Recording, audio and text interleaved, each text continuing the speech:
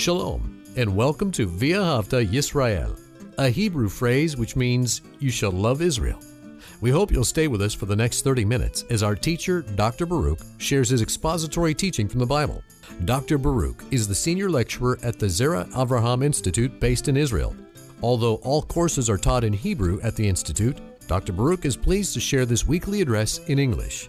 To find out more about our work in Israel, please visit us on the web at loveisrael.org. That's one word, loveisrael.org. Now, here's Baruch with today's lesson. Doesn't matter who you are, every believer will go through times of temptation. That is because we are in this world and we are in a human body. But remember something. God is never the source. He is never the cause of temptation. Rather, it is the enemy. And why? Well, when one is committed to truth, when one is wanting to do the will of God, Satan hates that.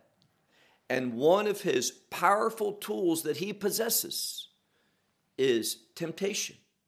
Temptation comes to move you away from the good things of God and to move you into the location that the enemy wants you to be and thinking as he wants you to think. What we're going to do in this study is that we're going to look at Messiah in that wilderness, a very important location, and we are going to see the principles by which Satan's temptation can be defeated, can be overcome, so we remain on that narrow way, that right course, that we remain in the will of God, doing the purposes of God for the glory of God. So with that said, take out your Bible and look with me to Luke's Gospel and chapter 4. Luke's Gospel and chapter 4. Now, you'll be reminded that Yeshua in that previous chapter was baptized in the Jordan River. And what was that baptism for? It was for him to state publicly and to his heavenly Father that he was going to go to Jerusalem, that he was going to be crucified, dead, buried, but he would rise again. And that resurrection speaks of victory. It speaks of overcoming sin and death. And that's what redemption is all about. And God, he is the Redeemer. Satan hates redemption. And therefore, what we see is Satan moving against Messiah in order to tempt him, in order to dissuade him from what he had just said, that he was going to submit and obey his Father's purpose. Be assured of something. When you say, I'm committed to God, Satan is going to come against that. And let me just simply say, don't be foolish. Do not think, oh, Satan, he doesn't exist. That's just something that the Bible speaks of kind of symbolically and spiritually. But there's no Satan. Yes, there is. There is a Satan. There is a hell. And it's only through the grace of God, only through the redemption of God, that one can overcome the schemes and the attacks of the enemy, not being one who experiences the judgment of sin, but the reward of Messiah. Him bringing us into his kingdom, where we will know the goodness of God, and we will have the joy of a heavenly type forever and ever. So look with me to that passage, Luke's Gospel and chapter 4. It begins, verse 1, but Yeshua. Why does it say but in the original language? Because there's a transition. We have moved away from the birth of Messiah, these events that we spoke of in the first 3 chapters, and now the emphasis is upon the ministry, the work of Messiah. But Yeshua, full of the Holy Spirit, such an important principle, full of the Holy Spirit, returned from the Jordan and was led by the Spirit, and hear that, led by the Spirit into the wilderness. Now that word wilderness means a desert. It's that same word in the biblical language for where the children of Israel were for 40 years. And Messiah is coming into that same location. Why? Well, let me ask you a question. What was it that God wanted to teach the people during those 40 years? Well, remember the context. God was bringing them into the land, but they did not believe. They became faithless. They began to focus in on the enemy, those giants, rather than on the promises of God. And there's an inherent relationship between the promises of God and faith. When we focus in and seek His promise, it is going to produce faith. When we think of the world or the enemy, then we're going to demonstrate faithlessness. So God brought them into the wilderness for 40 years to teach them a lesson, to trust in Him, to depend upon Him, to rely upon Him. All of these things. And the wilderness, that word being there, is for you and me. See, God knows all things. The Spirit of God prepares us for the future. So Messiah, He was brought, being led by the Spirit into the wilderness because temptation was coming. And the principle is this: it's only through dependence upon God, relying upon Him, depending upon Him, faith in Him, that one can overcome satanic temptation. This is what we're going to learn in this passage. How Messiah overcame the temptation. And who was the source of that temptation? The enemy. Read on. We read here, verse 2. 40 days being tempted by the devil. Not the Spirit, but by the devil. 40 days. Now, this is important because 40 is the number of transition. When we come across that number 40 in the Bible, expect a change to take place. And after these 40 days in the wilderness, being tempted, we're going to see that Messiah is going to make a transition into doing His ministry. Not simply sent into the world, not simply having been born, not growing up, not being baptized, but now beginning to do what that baptism pointed to. So we see in verse 2, 40 days being tempted by the devil. And He did not eat anything in those days. Now, the word here for did not eat is a peculiar one. Now, we would expect it to be the Greek word estheo, but it's not. It is the word phago. What's the difference? Why the change in vocabulary? Well, estheo is just a typical, a general word for eating. It is the most frequent word in the New Testament for that, eating. But phago represents eating out of dependence. When that word phago is used, it's one eating because he really has to eat. Now, the point is this. So many times I sit down to eat, not really all that hungry. I'm eating because of some meeting, because of some social reason, because of fellowship, something along those lines. But here, the word that's used here speaks of one eating out of a need, of dependence. So this tells us something. When it says he did not eat, when we look at this scripture, it tells us that he was fasting. And this is another important takeaway from this passage. We need to be dependent upon God, and fasting assists us. Fasting helps us to depend upon God. Why? Fasting weakens the flesh. And that's what we have to do. Be full of the Spirit and not motivated or listening or influenced by the flesh. So we find that he did not eat anything during those days. But when the time, meaning their days, were completed, it says afterwards he was what? He was hungry. So we see something. During those 40 days when he was fasting, this speaks of his intimacy with his heavenly Father, and he was not hungry during those days, but afterwards he became hungry. And it was at that time that the devil spoke. Now, notice here, we see the word devil. Why is that important?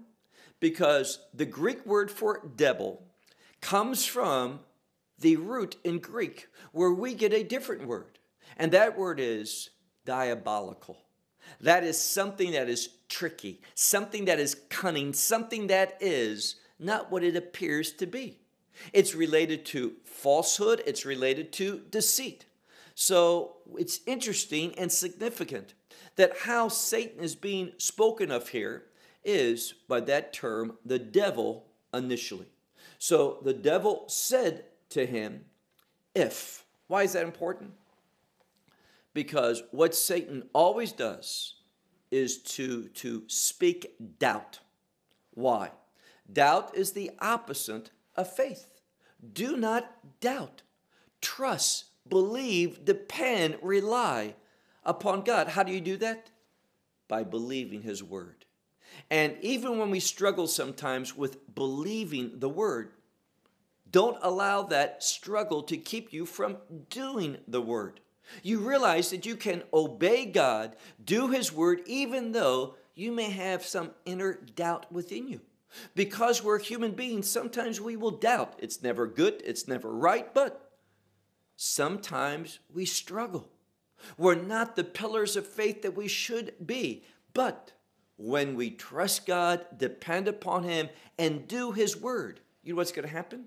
We're going to grow, we're going to mature, and we're going to find that doubt evaporating. We are going to see that we grow in faithfulness. We grow in trusting God. So verse 3, the devil said to him, if you are the Son of God, say to this stone that it should become bread. Now, notice something. What is Messiah? He is hungry.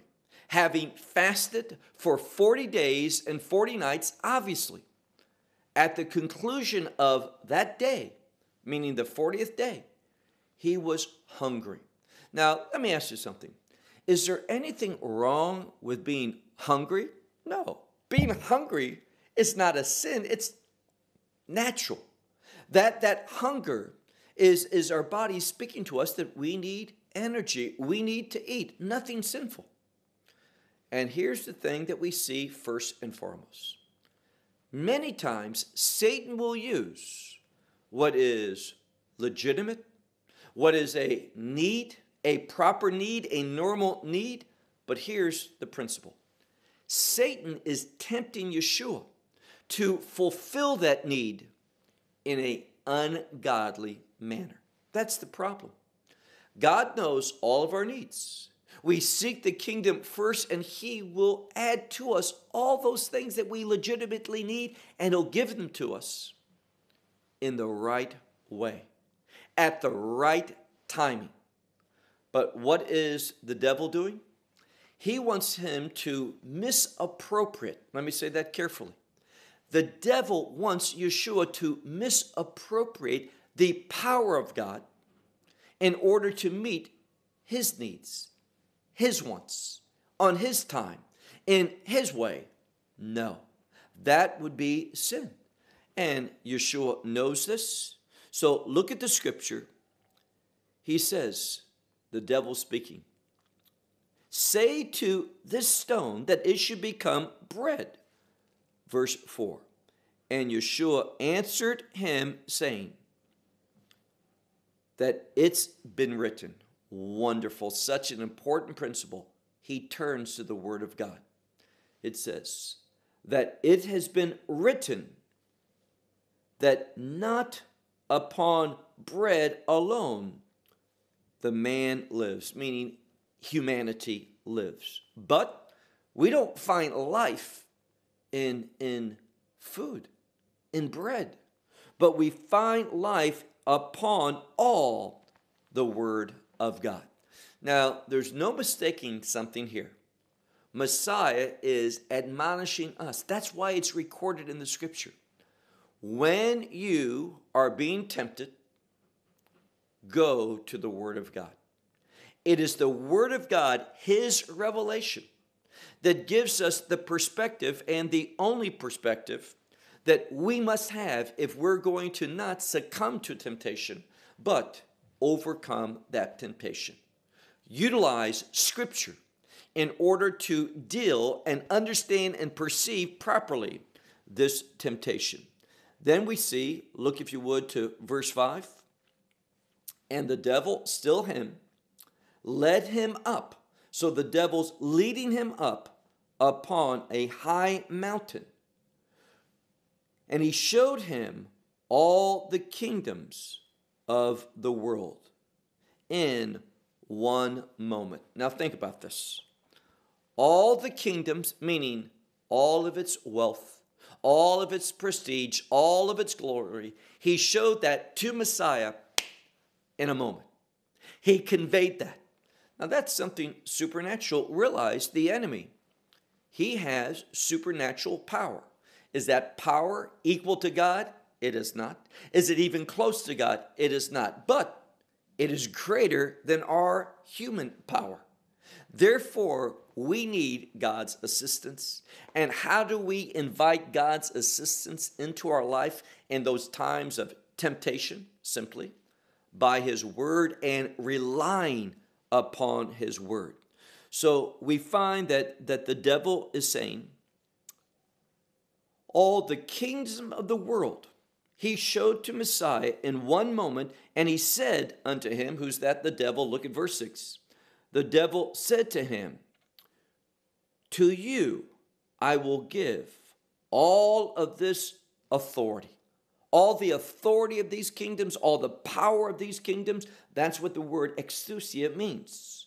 To you I will give all of this authority and their glory, because to me it has been given that whomever I want, I will give it. So he's saying here, of the kingdoms of this world, I have the authority to give it to whoever I want. Now, that may be a lie. He may not have such authority. He is the prince of this world, but he's the defeated prince. And what I would say to you is this. All, hear that, all of Satan's promises are false. Now, might there be some truth mixed into it? Of course. You will find that the enemy will use much truth, but just a little bit of lie brings about the disaster. So yes, not everything that the devil says, even though he's the father of lies, not everything that he says is going to be false. He uses a lot of truth in order to deceive us. And therefore, I would say here that again, what is he doing? He is lying. He is making promises that he cannot keep. Furthermore, look at the next verse, verse 7. Therefore you, if you worship before me, all will be given to you. All of this. But notice his response. Verse 8, Yeshua's response. And Yeshua answered him and he said, go away behind me, Satan. Now he's speaking. There's a change in language from the devil to Satan. Why? To help us realize something. What is it that the devil wants to do, this deceiver, this one who is cunning? He wants to deceive us for one main reason, so that he can bring adversity into our life. That's what he wants to do. That's what Satan means. He is the adversary. And when we succumb to temptation, we are bringing adversity into our life. It's when we overcome temptation that we are inviting the blessings of God, the power of God, the anointing of God in our life. So Yeshua says to him, "Go away behind me, Satan, for it's been written, worship the Lord your God, and to him only you will serve." What a wonderful statement. Realize that. We worship only one God. God the Father, God the Son, God the Holy Spirit. It is God and God alone who we serve. Verse 9. Satan's not done, it says here. And he led him into Jerusalem and stood him upon the pinnacle of what? Of the temple. So now he's there on top of the pinnacle of the temple. And he said to him, nothing different. He says to him, if the Son of God are you. So if you are the Son of God, cast yourself from here downward. Why? Now, remember something. What has Yeshua been doing? He has been using the Word of God to overcome the temptation of the enemy. And now, what is Satan going to do? He is going to take the Word of God, it's true, but he is going to apply it to a wrong situation. So the Word of God is always true, but if we apply the truth to a situation, a circumstance, improperly, we're going to be defeated. And he says, he quotes scripture. He says, if you're the Son of God, cast yourself down from this place, for it is written that his angels he will command concerning you. So he is going to command the angels concerning Messiah. Now, this verse has to do with the crucifixion.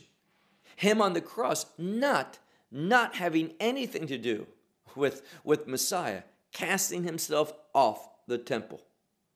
So it says, he will command his angels concerning you to keep you.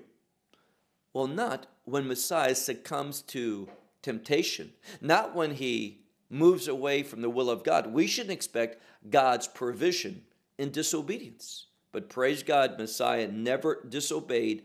Look at verse 11. He continues to speak, that is the devil. Because upon hands, meaning the angels' hands, they will bear you, lest you strike the stone your foot. So he says, you can do this. The scripture says, do that, and you will be upheld. He's taking a verse of scripture out of context, out of its prophetic meaning, and applying it to his circumstance, what he wants, not the will of God. Whenever we take truth and apply it to our will rather than the will of God, we are going to be deceived by the enemy. We need to be faithful to the Word of God in its context. Once again, look, if you would, to verse 12. And Yeshua answered, he said to him that it has been said that do not test the Lord your God. So he says, don't test him. You don't put God to the test. You obey him. He gives us things to do. We should pass the test. We don't test God. So it has been said, do not test the Lord your God. And when all of these temptations, they were completed, what happened? The devil went out from him. But notice the end of verse 13. It says, until a season. And most Bibles will say, unto a more opportune time. And I believe that more opportune time was in the Garden of Gethsemane. But Satan departed. Here's the message. When we apply Scripture to our life properly, that Scripture is going to overcome the deceit, the lies, the temptation of the enemy, and move him away from us. Now look at verse 14.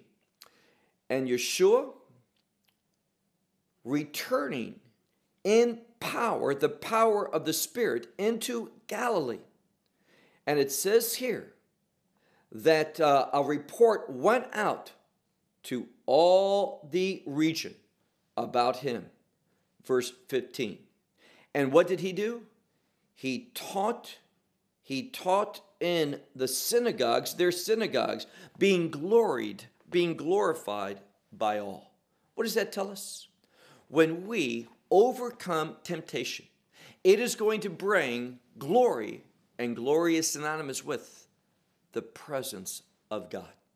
When we say no to the deceit of the enemy, and we say yes to God, we are going to be brought into his presence, and we are going to experience the very glory of God. What does that mean? We are going to be able to worship God better. So temptation comes. God is never, ever, ever the source of temptation. He allows it. He can use it. He is not the cause of it. And when we utilize the principles found in the Word of God for overcoming temptation, it is going to bring about a change in our life whereby we can move forward, just like it says in verse 14. Messiah moved forward in the Spirit, teaching in their synagogues, revealing the truth of God. When we are overcomers, we are going to be used in a greater way for the purposes of God. We need to understand spiritual principles.